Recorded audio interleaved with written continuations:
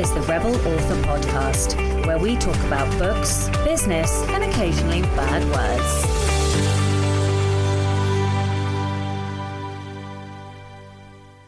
Hello, Rebels, and welcome to episode 181 of the Rebel Author Podcast. Today, I'm talking to Ines Johnson all about business, processes, efficiency, and generally being a massive badass. But first to last week's question, which was, tell me about something you have that makes your life easier. Kerry Hardisky said, portable phone charger. My phone is old and the battery is shit, so I picked up a portable charger and keep it in my purse always. Perfect for things like outings with Tiny Rebel, where I'm taking tons of pictures, or last year at the Renaissance Festival in the middle of nowhere. Heather Button says, something that makes my life easier is Outlook. So this would apply for everyone who uses it. Emails get lost in people's inboxes. This can be bad if you're waiting on someone's answer so you can update or finish a client task on time. If you use Outlook, you know that you can flag emails to make them into tasks and reminders later. Well, if you open up your emails option before you got send, you can actually flag a reminder to pop up at a specific time for all the recipients in the email. Oh, that's cool. I didn't know that. Obviously, it only works if they use Outlook too, but it looks like a reminder box and keeps the email highlighted until you answer. That is seriously cool. I love that. I never knew that. I was not very good at using all of the functionality of Outlook. I now just use my innate Apple mail thing where you can slot all of the email addresses in. But I love that. Okay, so this week's question is, what's the best April Fools you've ever done, witnessed, or heard about? I bloody love April Fools. My dad and I often play April Fool jokes on each other. So, I would love to hear about your April Fools experiences. Book recommendation of the week this week is Right to Riches, 7 Practical Steps to Manifesting Abundance from Your Books by Renee Rose. So this is like woo-woo as fuck, I'm not gonna lie.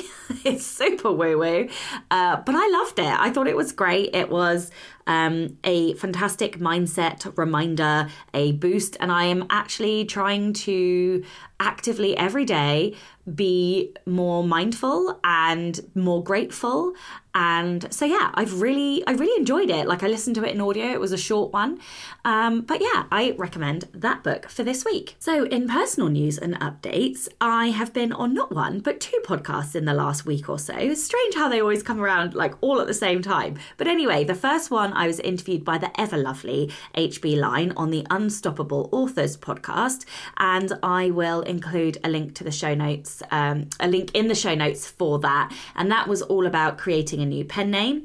And then I was on the Big Gay Fiction podcast with Jeff Adams, and that will be live by the time you listen to this. And that was talking all about A Game of Hearts and Heist, and I think it's the first time I've actually been on a podcast purely talking about the fiction, the new fiction. So that was really lovely to get a chance just to talk about that and not to talk about craft and writing. Although obviously I love talking about craft and writing. That's like my nerd central heart soul place. But still, I love my fiction too. So it was lovely to be interviewed and to get to talk all about my fiction. So yeah. So in personal bits and updates, I have been working pretty diligently on trying to write 500 words a day for the nonfiction. And I was doing really well on that up until Tuesday, I want to say, where I realised I needed just a little bit more time to intellect and a little bit more time to bolster some structure around it. My focus was starting to feel fractured, and the deeper I got into the fiction project, so A Game of Romance and Ruin, the harder I was finding it to consistently write on a different project in the same day. So I would like to continue working on the nonfiction, but I feel like I haven't maybe... I don't know if I need more input or more intellecting time. I'm not entirely sure. I'm going to try, but I think maybe what will happen is I'll be able to do it for a bit, and then the deeper I get into a manuscript, the harder that will become. So I'm now 41,500 words through. I wrote 30,000 words last week, which is great, but my brain feels like mush. So like, whilst I might be able to write fast, I still need a couple of like pit stop days every so often. So I'm hoping that the book will be finished by the end of next week, I hope. I don't know, maybe it will be slightly after. I'm not sure. No, I think it will probably be slightly after. Well, 40. If I write 30k again next week, I might be close to finished by the end of next week. So that will be great. So I think this one's going to take a little longer than 3 weeks, maybe just over 3 weeks. But still, that's fine. It's not the end of the world. I needed 2 days, so I didn't write yesterday, and I'm not writing today, I don't think. But I will be back to writing tomorrow. So tomorrow is my birthday. I'm very excited because I am getting a book shopping trip. So my wife was like, what do you want? And I always ask for books every year and nobody buys me books. So this year I was like, I'm only going to ask for books. So we are going down to London. We're going to go to my favourite bookstore and I am going to get like unlimited time in there, so nobody will tell me they've had enough and they want to leave. Like, I'm just gonna get to spend as long as I want in there, and then I get to hand the pile of books to my wife. I'm so excited, and she's gonna pay for them. So that is my birthday present, and I don't think I've ever been so fucking excited. So yeah, I'm super ridiculously excited for that. And then she also booked a vegetarian restaurant. So yeah, I'm like delighted at the prospect of this. So most of the things that I'm going for are vampire books, and because they are like my catnip. I fucking love vampire fiction. So I'm going for vampire books and smut, basically. If I'm completely honest. You know what? Like, I shouldn't be allowed to read smut. I'm not mature enough not to laugh or giggle when I say the word smut. Anyway, so that's kind of what I've been doing, and that's literally it. Like last week, writing the 30k, it took all week. So yeah, I don't think I have any other updates. I'm a few thousand words into the villain's journey, so that is wonderful. It means that when I come to getting it on track as the main project, it will go a lot quicker. I'm hoping to have a few thousand more by the time I get there. Thankfully, I'm no longer sick. That was just like a mini sickness. I do think that the amount of times I've been sick this year, I do need to slow down, but, you know, that is going to require cutting something significant out. And at the moment, I'm not sure what that is. What I will say is I'm extremely grateful for all of the support for Ruby. The book is still selling, to my surprise and delight. The book is selling, you know, a reasonable amount every single day, and it is bringing in some cash, and I'm very excited by this because I really want to build a fiction, the basis for a sustainable fiction business. And so yeah, I'm just super excited and super grateful, and I am so excited for this next book as well. Not that I'm trying to one up myself, because I don't know that I can, and also I want to do something different in book 2, but like I'm excited. And also, I'm really enjoying writing the sex scenes. That's all I'm going to say. Okay, that's it. I'm out.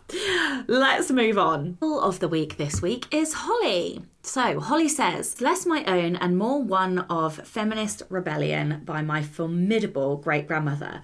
Can I just say, I don't know what it is about the generation of grandmothers that listeners have, but they are some seriously kick-ass people. I am absolutely fucking loving these granny rebellions. I think the granny rebellions are quickly becoming my favourite ones. Okay, so Holly says, over 100 years ago, my great-grandmother married my great-grandfather. She did something rather uncommon at the time. She kept her maiden name, Besley, as a middle name. It gets better. When she had my grandfather, she named him Jack. The local vicar said she couldn't name him Jack. What? He would be christened John. She gave him the one-fingered salute, didn't christen her son, and named him Jack Besley Arter. This was unthinkable at the turn of the last century. My grandfather passed the name on to my mum, although he gave her the male spelling of her first name, something she has rebelled against all her life and insists on spelling it Lindsay instead. Alas, she didn't give me Besley as a middle name, bucking the tradition, but when I learned the story of my great-grandmother's rebellion in my teens, I voluntarily took up the name. I even managed to make it official and get it onto my passport with a supporting letter from my mum to explain that it was a family name. I now proudly go by HB Line, and I named my firstborn Jack Besley. No way! Oh my goodness me, I didn't know you named your first one. That's so cool. I love this rebellion. I love that it like has historical and familial like significance. This is fucking brilliant. Also, oh my goodness me, your great grandmother, what a legend. Like that would have been like seriously controversial for her to have done that. So I fucking love the granny rebellions. Like I want to put, somebody needs to collate these into a book of all the granny rebellions and why like the women of the, I don't know, prior generations are so badass. If you or your granny would like to be a Rebel of the Week, please do send in your story. It can be any kind of rebellion, something big, something small, or something in between. You can email your Rebel story to Becca over on rebelauthorpodcast@gmail.com. Thank you to returning and new patrons Cindy and Bianca Wardle. I really seriously appreciate your support. You help to keep the show running, you help to pay for the costs of the show and for my time as well. And to top it all, you make me feel like what I'm doing is worthwhile. So thank you so much for the support. If you would like to get early access to all of the episodes, as well as bonus content like the Slack community group, the movie nights, Poison and Prose sessions, Rebel masterclasses, and even an opportunity to ask our podcast guests questions, then you can from as little as $2 a month by visiting patreon.com/Sasha Black. Okay, that's it from me. This is an incredible episode. Ines is literally amazing. I'm awe-inspired by her. I love her. I want to be her when I grow up, personally. So I hope you enjoy this episode and you get loads out of it. I'd get a pen and paper if I were you. Hello and welcome to the Rebel Author Podcast. I am ridiculously excited because we have a returning guest today. Ines Johnson is a lover of fairy tales, folklore and mythology. She spends her days reimagining the stories of old in a modern world. She writes books where damsels cause the distress, princesses wield swords, and mums save the world. Best fucking stories ever. Ines writes books for strong women who suck at love. If you rocked out to the twisted triangle of Jem, Jericha, and Rio as a girl, if you were slayed by vampires with souls alongside Buffy, if you need your scandalous fix from Olivia Pope each week, then you'll love her books. Aside from being a writer, professional reader, and teacher, Ines is a very bad Buddhist. She sits in Sangha each week, and while others are meditating and getting their Zen on, she's contemplating how to use the teachings to strengthen her plots, character, and motivation. She lives outside Washington, D.C. with her two little sidekicks who are growing up way too fast. Can we just talk about the fact that kids like grow up in about one blink of an eye? Like, that is true. Oh my goodness me. My kid is 9 and I like every so often I'll just look at him and be like, who are you? Yeah, who are you? Where did you come from? And then the boys' voices deepen. Like I can still remember my son. Hi, everybody, by the way. But I can still remember my son having a bit of a high-pitched voice. And now I hear like a man calling out to me. And I'm like, who are you? Yeah, I'm terrified of that. Also, a Scandal and Olivia Pope. Yeah, like, that's right. I actually think it is possibly one of my favorite shows ever, without exception. There was like a couple seasons that were a bit wobbly in the middle. Agree. But like, damn, that is like me and my wife watched that, and it's rare that something will get us hooked, and we are like every single night watching like 4 episodes back to back. Yeah. But yeah, I loved it. I can't believe that you were last on episode 90, which is like 80 some odd episodes ago. Oh, wow. Yeah. Yeah, I know. It was June 21. What the fuck? June 21. So, like, what have you been up to since then? Because that's a whole heap of time. It is a lot of time. And I've written a lot of books during that time. That's pretty much all I've been doing is just writing these books. I sometimes I feel like I'm obsessed. Someone said once, when you hit that publish button, it becomes an obsession. It's like Mm. instant gratification because I come from television and we had to develop the idea, get the money for the idea, write the idea, cast the idea, and then it might come out next year. And when you write a book, it comes out of your mind, you hit publish and it's up there and people are asking you for the next book in a Like few immediately as hours. well. I know. But it does, it becomes a high and I this is my addiction and I am not going to seek any help for it. Neither am I. I am right there with you. So do you know how many books you've published now? No. I stopped counting because I would have to keep recounting. And like a couple of days or a couple of weeks later, I'd have to recount. So I just stopped. I I know know it's over 80. it's over 80. Okay. Yeah. Bloody hell. That is incredible. I hope that how many do you publish a year now? I never am honest with that question because I have two pen names. My money winner is Shanae Johnson, which is my middle name, and Shanae, she's the money maker, and she gets at least 6 books a year. Mm, And then I have the Ines pen name, who she takes us on some vacations, and the Ines pen name, she has less books than Shanae because Shanae is the breadwinner. And then I'm launching a new pen name, which we may or may not want to talk about. But I got to feed them all. So I don't even pay attention to how many I'm releasing. I just know that Shanae gets a book every other month. And then I fit the others in there when I can. yeah. No, Yeah. that's not true. I have a plan. I know you have a plan. But I like lists. It's in a list. So I get anxious when I give myself a deadline of you need to write this book by this particular deadline date. No, I just put the book, if it's number one that I have to do, I do that book. And then I look at number two and I'm probably writing a little bit on number two and I'm plotting number three. And then I just move the top one on the list off and then the second one comes up, and that my brain likes that a lot better. I don't really like the deadlines anymore. Yeah, it's interesting because I swung backwards and forwards with deadlines. I lost a lot of confidence over the Mm. lockdowns because I just wasn't able to meet any of my own deadlines. So I just stopped setting deadlines. Yeah. But now that I have a much clearer process and a much clearer system, now that I understand how I write best, I have shrunk the amount of time that it takes me to write a book down to about 40 hours.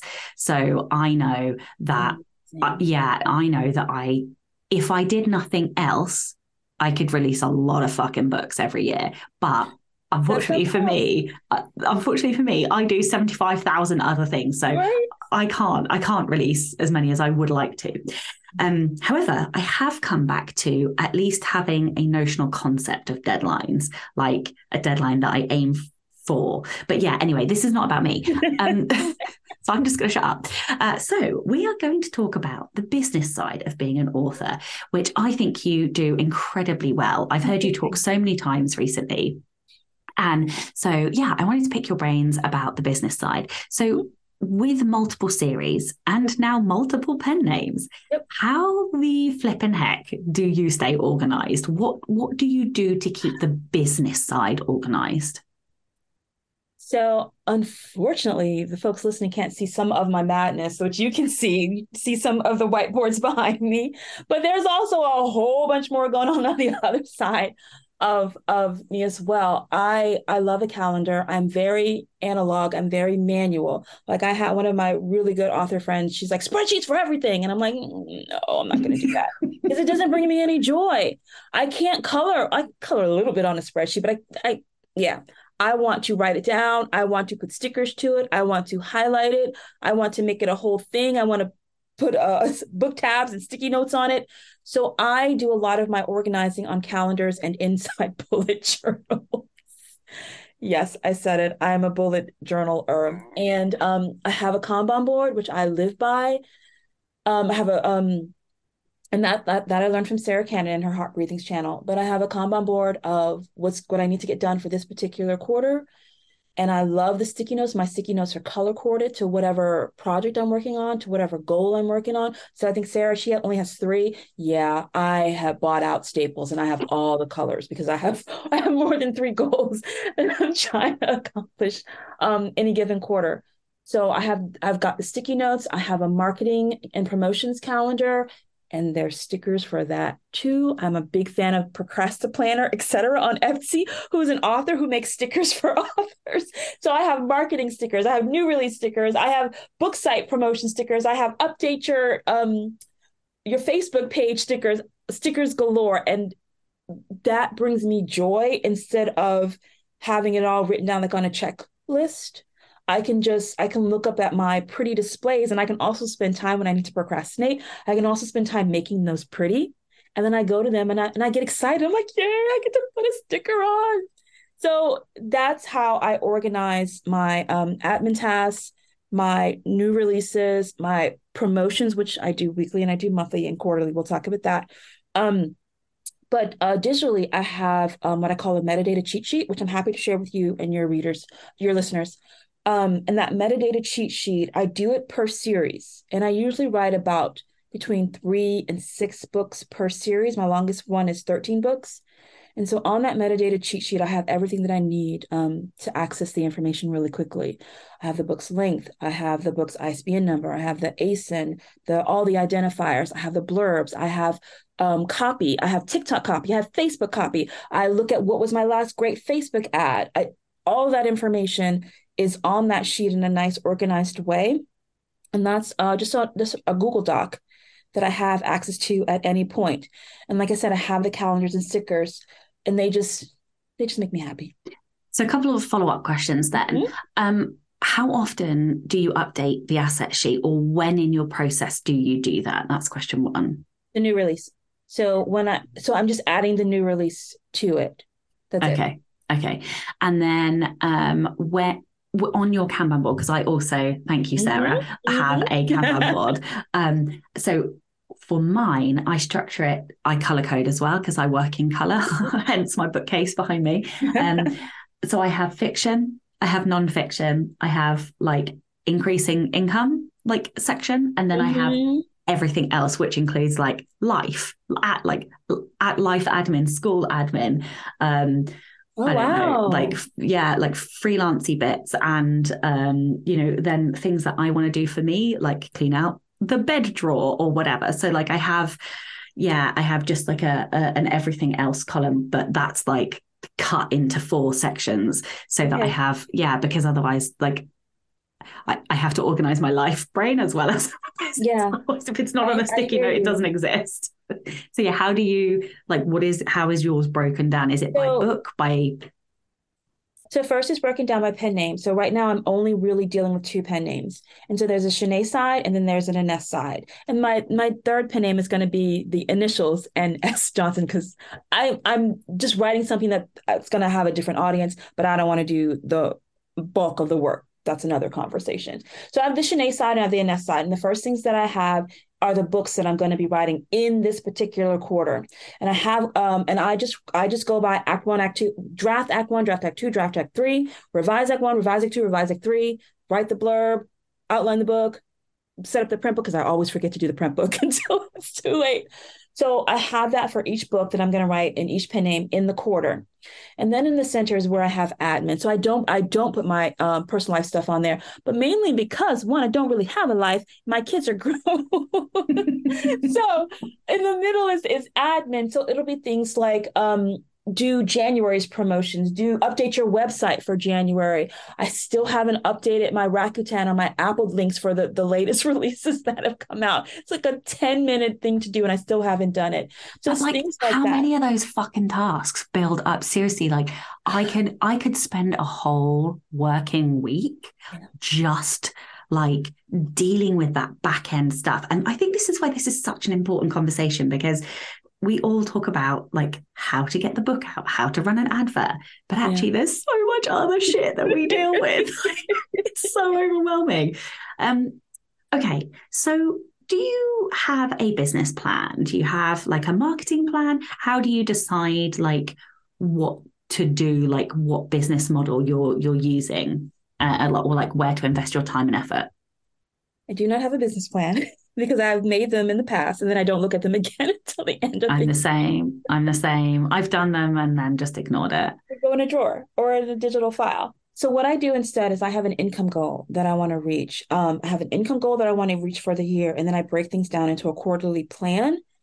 And so my goals are how am I going to hit this particular income goal? And I can't, yeah, that is true. How am I going to hit this particular income goal? Like, what are the strategies that I'm going to need to hit the income goal? And I don't mind talking numbers.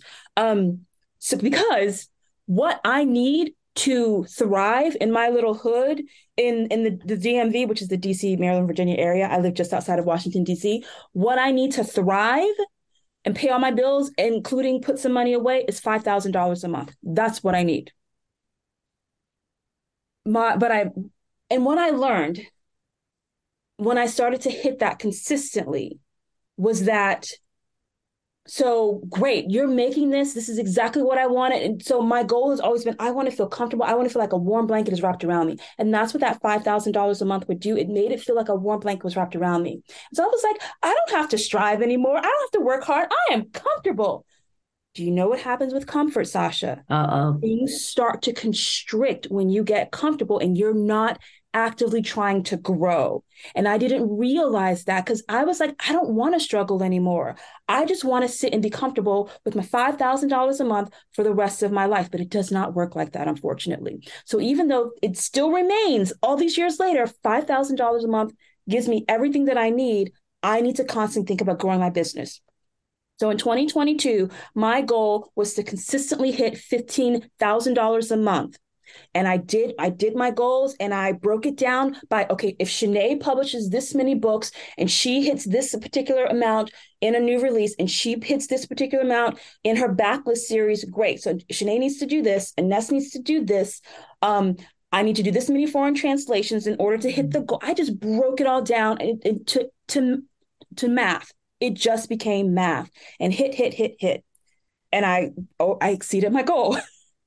And so in 2023, it would make sense for me to say something like 25, but I'm close to that. So I did another goal and I said, okay, I'm going to hit 50,000 each month, which sounds completely insane, but I did the math and I see how it's possible.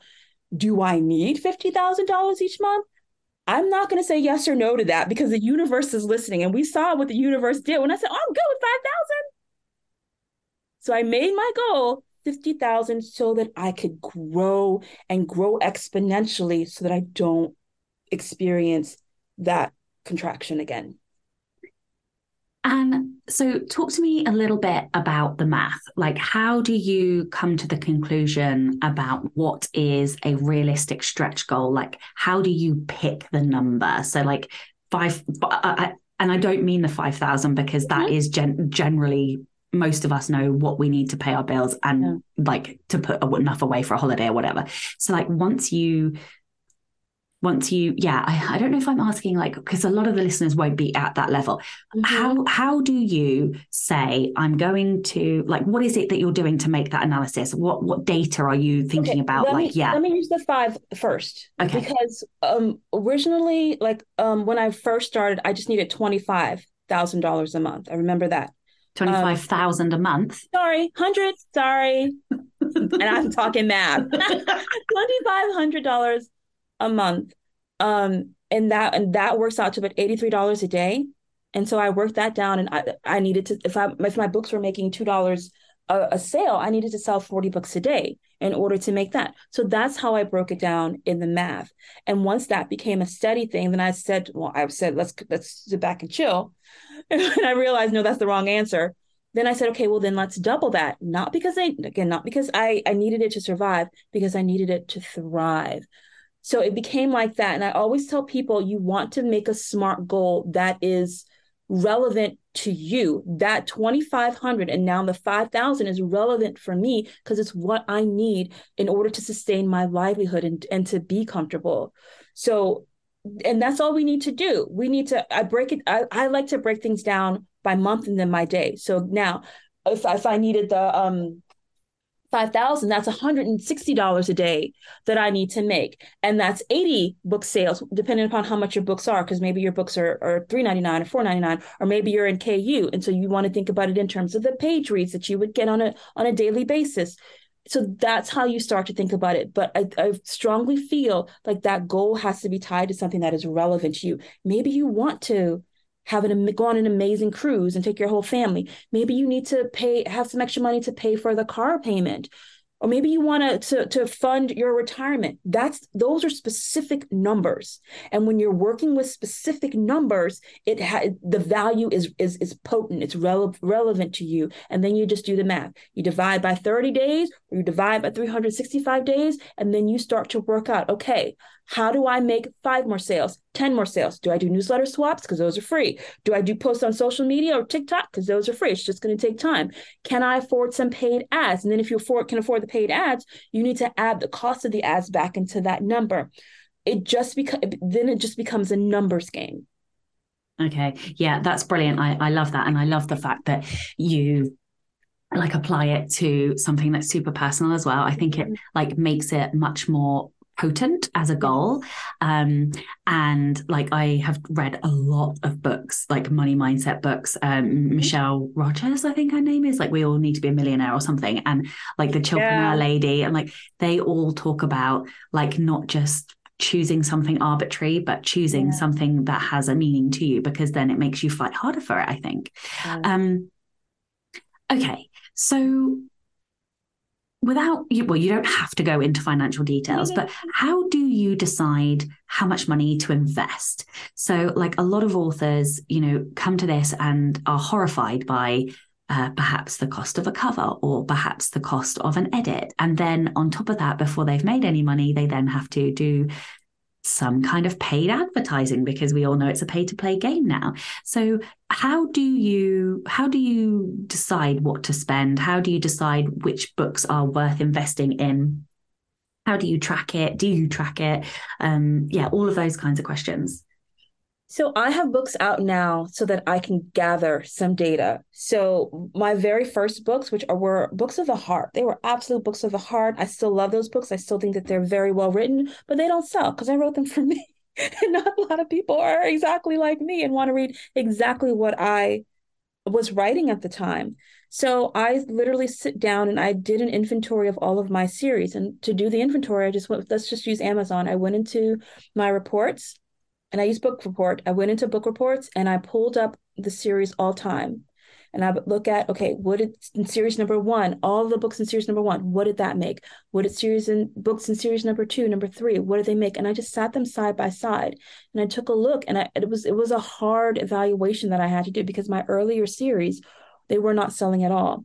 And then there were times when with my second pen name, really my third pen name, Shanae, who's the moneymaker, the first series continues to make crazy amounts of money.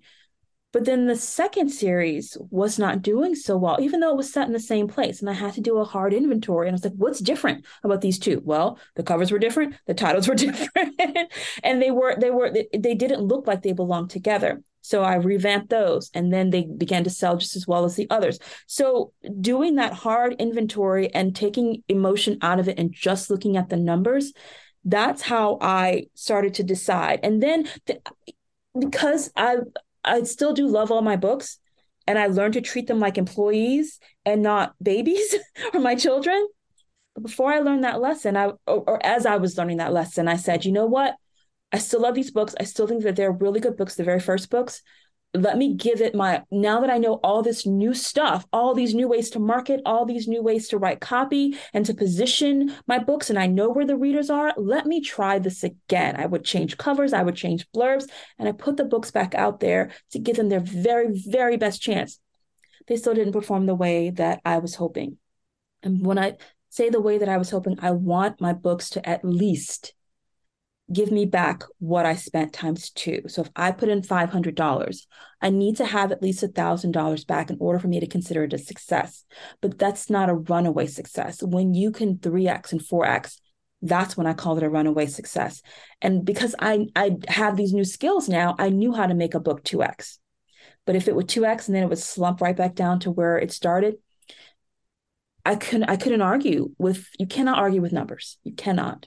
So that's how I would evaluate what's working, what's not. And that's also how I would evaluate what to put more money into. And so when I'm dealing with things like ads, um, I will start with like a $10 to a $50 a day budget, depending upon what the objective is. I think this is where people fail on advertising. They don't have a SMART goal, and they don't have an objective.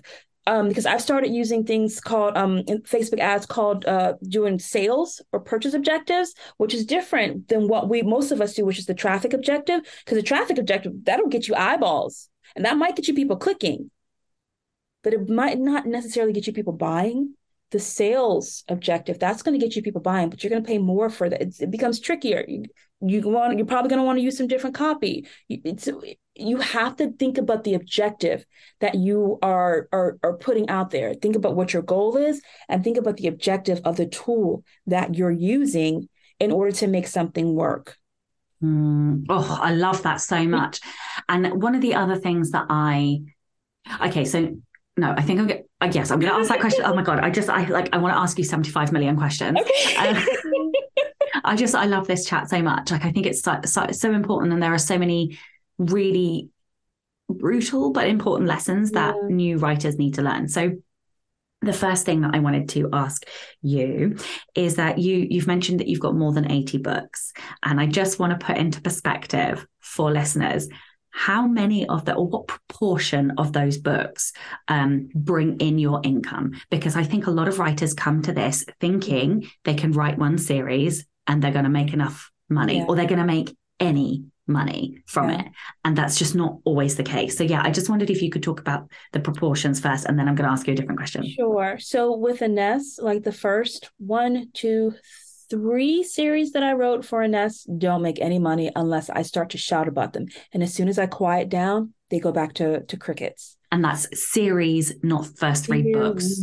No, and most of those have at least 3 books in each series, and they don't make a peep unless I shout. And then the books that are later in the series, because again, I learned my lessons and I started to write to market. And the market is write to readers. Maybe we need to stop using the word market. We need to start using readers. So I literally, in my last book, The Anatomy of a Bestseller, I say I'm going to stop saying write to market, because I write to reader. I don't write to market. I write to reader. Great minds. Yeah, 100%. So I write to readers, and luckily I love what my readers like to read. I love to read myself, and I love to write. So I write to readers. And when you do that and you're able to communicate it to them, you're able to find each other better. My first books, again, they were stories that I just wanted to tell. And there isn't even a place for them in the subgenres and subcategories on the retailers, because it's just like, what is this? So with Shanae, same thing, like my flagship series, which Shanae's sweet romance. She's military romance. The first flagship series, which is the Purple Heart Ran series, and that's 13 books, that continues to sell well, period, full stop, because it's completely and entirely was written to what readers were screaming about in 2017. The books were published in 2018. And the series that come after that do well. That first one continues to do the best. And then I wrote something off market. I wrote 2 things off market because I'm an artist. And sometimes I get distracted. And I think that you will love what I splatter on the page. And I'm not always right. So don't you think that sometimes we actually just need to do that because we are artists? And sometimes, like, I am now getting a lot better at recognizing when I want to write a book for me and when I want to write a book that's to reader. And I think there is space for us to do both of those. But as business owners, we have to recognize the difference between those books. And it's okay to have both of those books, but we have to manage our expectations about what the outcomes are going to be of those 2 books. But sorry, I interrupted you. No, but you said exactly what I would have said. That is 100% the truth. The first time that I did this foray with the Shanae pen name, and I ventured away from sweet military romance, and I wrote sweet royal romance, and my readers were like, "What is this?" I was so offended. I was so heartbroken that they didn't immediately follow me. And then I made the conscious decision to do it again, knowing that this might not work, but I really want to tell this story. And they didn't follow again. But I was set up for it. I knew that this was a possibility. So yeah, we're both right. You need to understand that you are writing to reader. And they might not, if you're not giving them what they want, they have so many other choices, you guys. So you got to be aware of that. Yeah. And like, I really genuinely feel like as indie authors, this is the thing that we need to understand. Yeah. Like, for our mental health, for our sanity, because nobody's saying that you can't write the books that are quirky or like cross genre, but you have to understand that the likelihood of them selling is considerably lower. It's not zero. Yeah. It's not zero. Yeah. But it's lower. So that brings me on to my next question. And I am just like over here ignoring all of these questions I should be asking you. But the next question is about writing to reader, because I listened to you, I can't remember where it was, but I listened to a fucking phenomenal talk about how you look at the market and how you decide what to do and understand what readers want. And so I wondered if you could just talk a little bit about how you do that. I actually know what you're talking about. What I do this, I do two talks. I do a talk called How I Failed My Way to Six Figures, which I show you how I literally came to this realization of we need to be writing to market or writing to reader. And then I also do a talk, and I bet this is the one you're referring to, where I talk about beats and tropes, and I talk about how I go and look at the bestsellers list and I mine the data that I see there. But that's when I started to understand that those subgenres, the Amazon's smart. They put up the categories, and then if they put up subcategories looking, and I think that they do this by looking at how many times people are searching for a specific keyword. Because at some point people started to search for clean and wholesome keywords a lot, and they added that category back in 2016 is when they added clean and wholesome romance. It wasn't there before. So they're inventing stuff, but they're inventing it because readers are looking for this stuff. So by going to the marketplace and seeing what readers are clicking, and I think that the Amazon and the Nook and the Apple bestseller charts will tell you way more than the USA Today, than the New York Times. Well, God rest in peace, USA Today. But it'll tell you more than any other charts, because this is buying power. This is readers going and clicking and buying these books. So if you can write to what readers want, what you're seeing in the charts and in the subgenres and in the subcategories, and really in those niche places where readers are like, oh, I need more, and there's not enough people writing this. I think that if you can write there, then you have a good chance of making money. But if you are writing for your love, I'm like, my very first book, it was dystopian. There was male, female, where the swords crossed. It was a whole bunch of things. There was a little bit of magic in it. It was all over the place, and there was no category that I could actually fit that book anywhere. And so, meaning that the readers weren't asking for that particular thing. They may have been asking for menage romance, but that's the only place that I could put it, and nothing else really mattered. So that book has never ever, it made its money back, but that book has never ever, unless I'm shouting about it, that book does not make any sales. So I think what both you and I are trying to explain is that if you write for love, there isn't a guarantee that you're going to make a lot of money and find hungry readers. But if you go to the marketplace and you look at what's soaring up the top of the charts, that's what the hungry readers are begging us. They are begging us. They're telling you, write this. What and if you're thinking, well, but I don't write that. Okay, there's a lot of categories going on those charts. And if you are writing military science fiction, there's readers that need those books. If you are writing horse fiction with where horses are featured prominently, there's readers looking for that kind of stuff. So I think that if you want your stories in readers' hands, go to the charts and search for your niche. Yeah. Because and that's where your readers are. And I also think this is testament to the fact that we as authors need to read widely. Like I had never read smut up until like last year. And then I was like, whoa, whoa, whoa. Like, everyone fucking stop. Like, what is this glorious thing that I have discovered? And then I was like, oh, this is what I'm supposed to be writing. Like, Yeah. I was put on this planet to write that. And so, like, it's been like the quickest pivot and shift Oh, ever. wow. Yeah, yes. Really? Yeah. Oh my God. Because you So were my writing YA, weren't you? okay, so I'm still going. Yeah, I know, I know. Oh my God, what was I Uh-oh. thinking? Uh-oh. Like, I know. So I'm still going to write some YA. I'm thinking about maybe querying one particular YA Mm. because it's sapphic and the LGBT YA market is way owned by trad. So I'm Oh, considering really? Okay. querying that, Okay. but I'm writing fantasy romance now, very spicy, very lesbian. So I don't know if it's gonna make any money because obviously fantasy romance is big, but Mhm. then when you make it queer, it's Mhm. less big.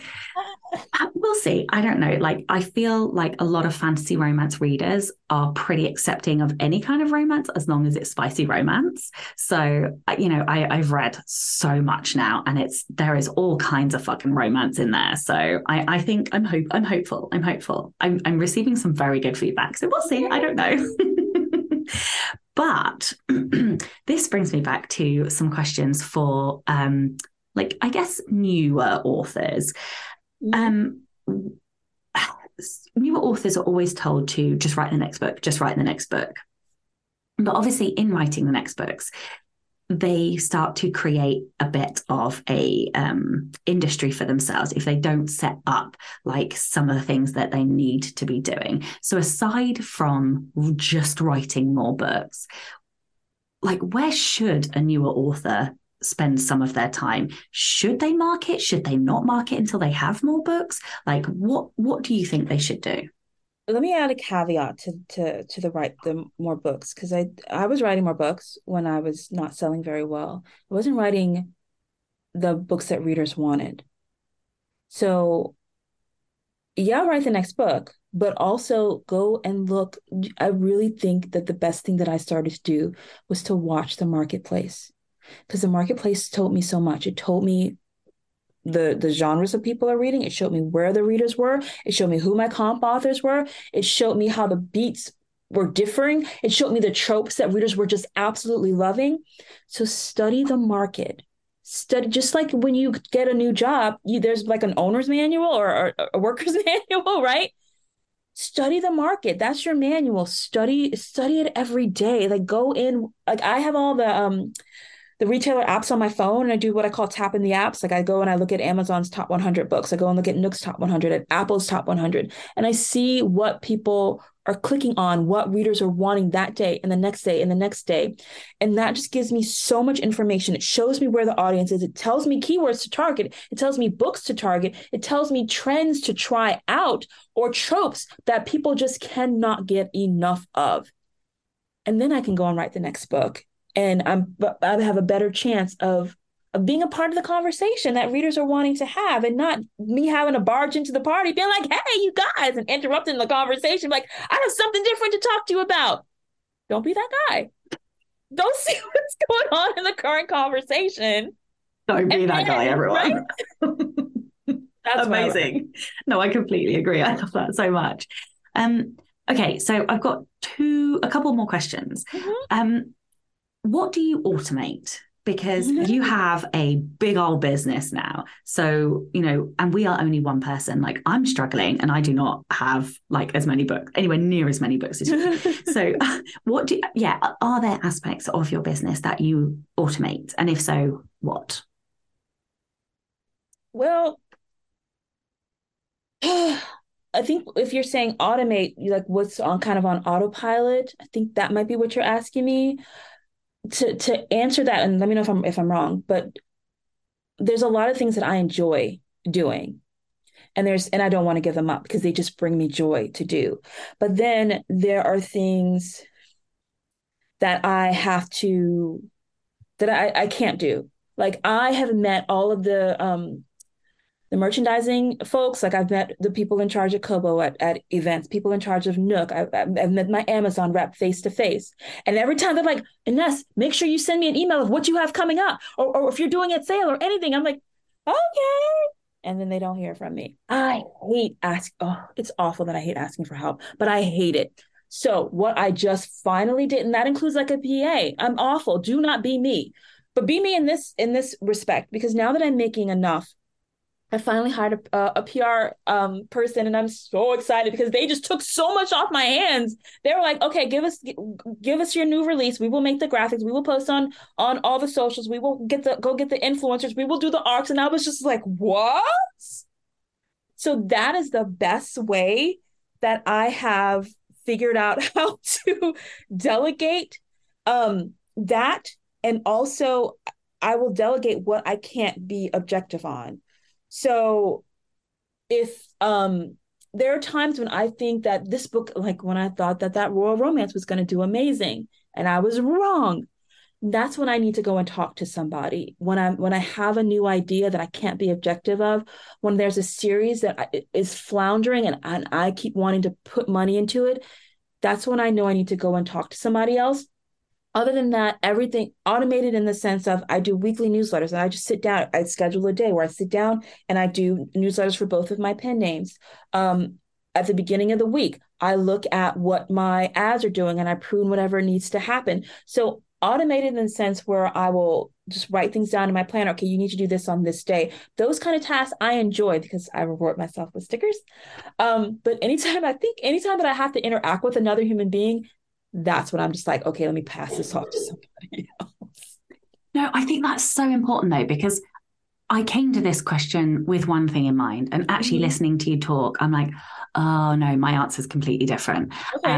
Not my answer is different. My answer to what I thought the answer was is different. My answer is almost identical to yours in that I automate anything I don't enjoy. Yeah. And that's it. Like if I enjoy it, I want to do it. If it doesn't bring me joy, I get rid of it. I give it to somebody else, or I automate it. And like, I think maybe newer writers want this is the right answer, this is what you automate, but I don't actually think there is a right answer, because the things that you might automate are definitely not the things that I would, well, or somebody else, another author. So like, for example, I love doing Instagram stories. I love putting my face on Instagram story because I usually am just taking the piss out of myself, or like saying ridiculous things that happen in my life, or I'm like sharing updates on works in progress. I hate writing captions for posts, like the static posts, can't stand it. So I just outsource it, or like I outsource and then I tweak and edit, because I don't mind tweaking and editing because the basis is there. But like, I just don't like, I'm trying to write 100,000 words this month. I do not have the fucking brain space to write a fucking 100-word caption for Instagram. Like, I just don't have the brain space for that.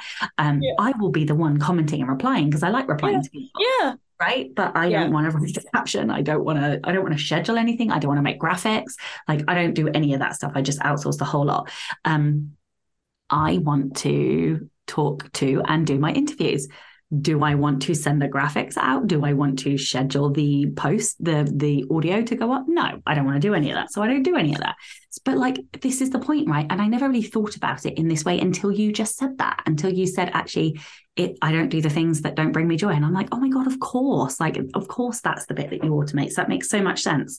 I do think you should learn them. Like when you're brand new, I think you should learn how to do them. Yes. Oprah who said something along the lines of make sure you know like what the janitor does or something like that, so that you know how your company works. And then as you go up, then you hire as you climb. Yeah, totally. Okay. So my last question is about I've heard you say this, I think twice, I want to say, I'm not sure, but you talk about how you do 52 promos a year. And it just like my mind shattered when I heard you talk about this. So I just wondered if you could tell everyone about it, how you do it, how on earth you organize it, how on earth you communicate about it, because it's so like, it's a lot. So yeah, talk to me about that. So when I say promo, I mean paid promo. So like paid newsletters. That I see paid newsletter promotions, Facebook ads, and new releases that I'm shouting about in my newsletter, that's what makes money for me. So every time I send a newsletter, I'm making money. I know how to get my Facebook ads to work.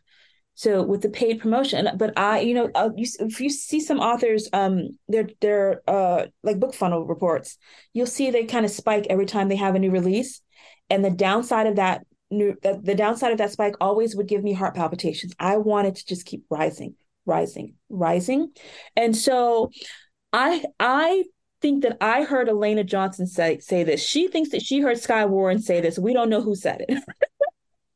But someone said it. Somebody said, I'm going to do 52 promotions a week, or 52 promotions a year. And I was like, that's a really great idea, because I would usually do something when I had something on sale.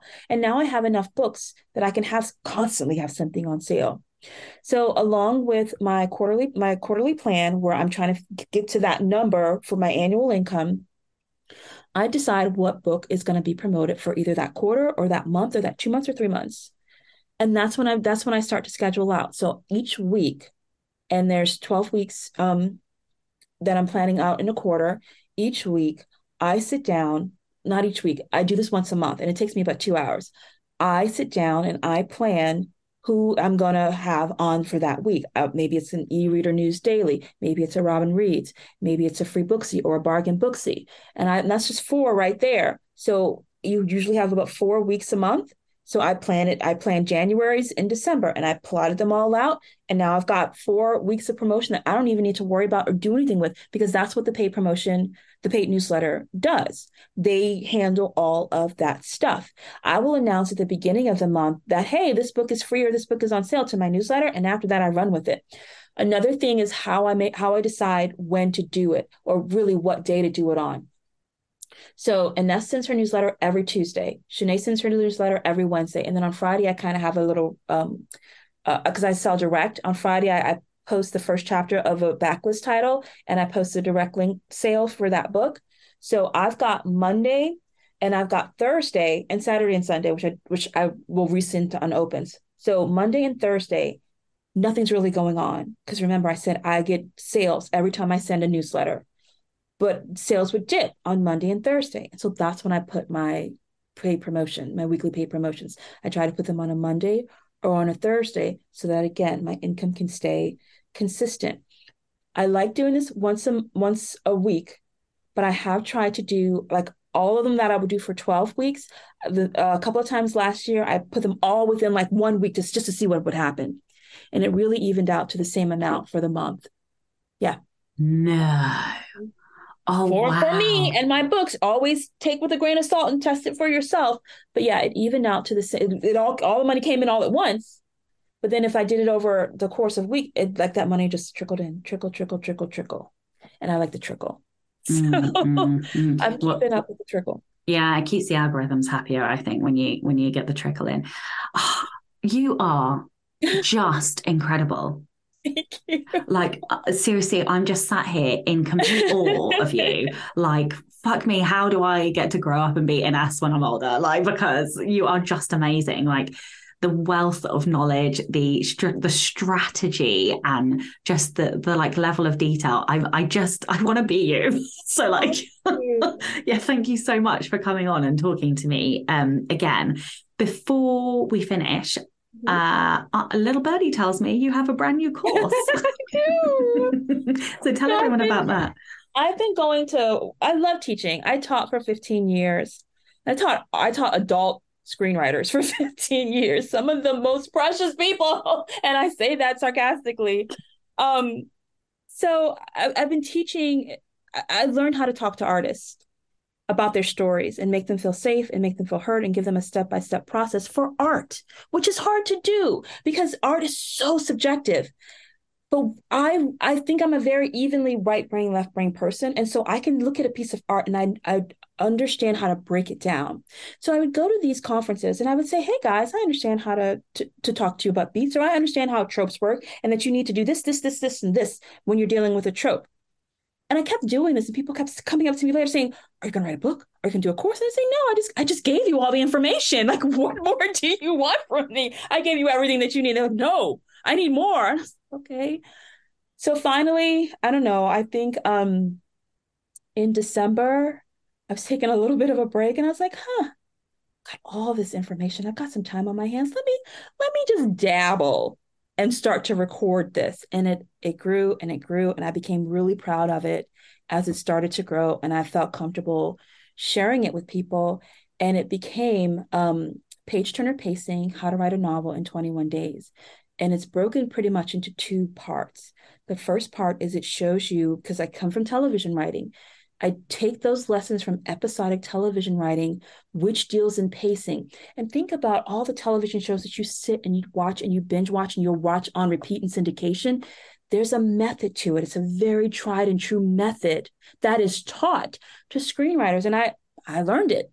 And so I break that down, which you'll see in every hour-long drama or police procedural or paranormal or zombie television show. It will hit these particular pacing points. And then it has to deal with commercial breaks, right? So I know that the tips and the tricks to use to keep people to, because when I think of a commercial break in a book form, I think of your between chapters. How do you get them to turn the page? And there's strategies to keep people halt at the end of their seat or turning the page.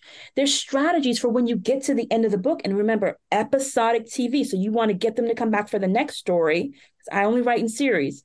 So you have to end the particular story in a way for them to be satisfied, but for them to be ready to come back next week. And there's a specific, we call it the open door, a specific way that you would close out a story. Even if you're doing a cliffhanger, there's a specific little change that happens when you do an open door to get them to come back next week for the continuing story. So that's part one. And I put all of that together and I show you how to look at a television show and see each and every single point so that you can start to train that muse. It's like working out. It's like exercise for your muse. And you get trained to understand pacing, part one. And then part two, I show you how I take the pacing points and I can write a novel in 21 days using the pacing points. It also incorporating any beats of my subgenre and any tropes that are hot at the time.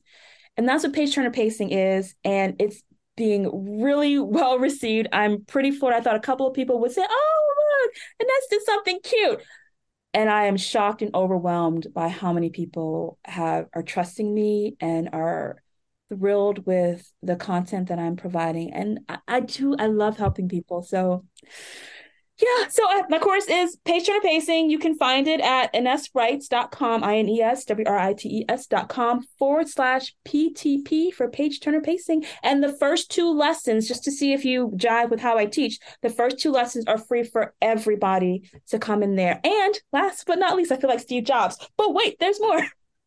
There is a bonus marketing section that I added that shows you how to do the 52 weeks, that show you how I do my promotions, that show you how I deal with the social media and with new releases. So I put that in there because I wanted you to write this book and then I want you to sell it. So that's in there as well. Incredible.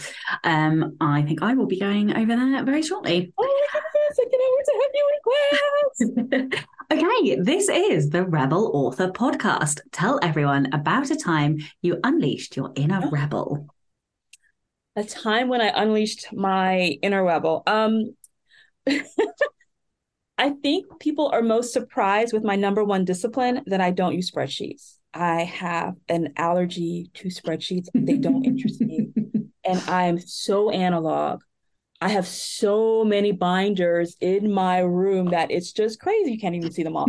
I have so many binders. And I like to just record data on a daily basis. I look at my sales on a daily basis and I record the data. Do I do anything with this?